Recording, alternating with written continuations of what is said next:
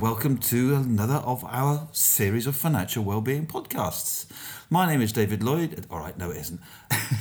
David isn't with us today. It's just me and Tomo. Say hi, Tomo. Hi, Tomo. We are in the Ovation Finance offices, and we're just doing a quick, short podcast, a little interim podcast to let you know about a very exciting initiative. Yes, this initiative is the Initiative of Financial Wellbeing. It was, those who have been watching for a little while, was to be called the Institute of Financial Wellbeing, and in fact it still will be one day. But it turns out that there's a list of names that you can't use in a company name without the approval of the Secretary of State. And it turns out Institute is one of them. So we've got to act like an institute for a while before they'll grant us that status.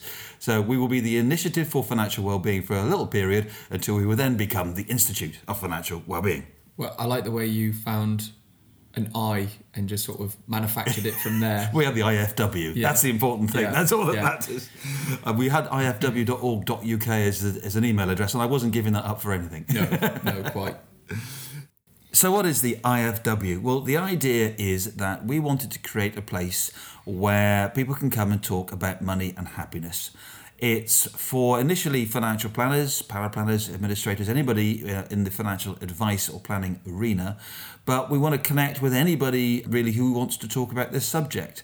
So the membership will be to help financial advice companies to help their clients to become happier, not just wealthier. But in time, we want to develop this out to be talking to all sorts of interesting people and all sorts of partners. We're starting off with a regional network, which Tomo is setting up. Yes, for my sins. We've started to reach out to some people who showed an initial interest. And if you could repeat the website a moment, Chris? It is initiativeforfinancialwellbeing.org.uk. In the show notes, producer stuff and all that. Thanks, Chris. I think that's right. But on there, you can actually register your interest, and part of it is stating whether you'd like to be involved in certain areas. And we've had a really nice, or quite an overwhelming response. Yeah. Oh my God! And one of those streams or one of those areas was regional representation, and people have started to come back to us. So we're starting to collate a list of people who are going to help the initiative spread the word. Ultimately, having some regional get-togethers so people can do a bit more face-to-face discussions around this topic. So if you are interested, get in touch via the website, and we're starting to build that network. You can also send us an email, members@ifw.org.uk. So get in touch. The other streams that we're looking at, we're going to be doing some research. So we want to reach out to universities and any other organisations that are researching money and happiness. We also want to use that research and turn it into tools for financial advice and financial planning companies to use. And we want to partner up, connect with other organisations, both within and outside the financial services community.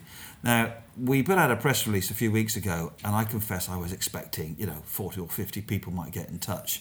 We've had over 350 individuals and companies wanting to be involved with this. It's absolutely overwhelming.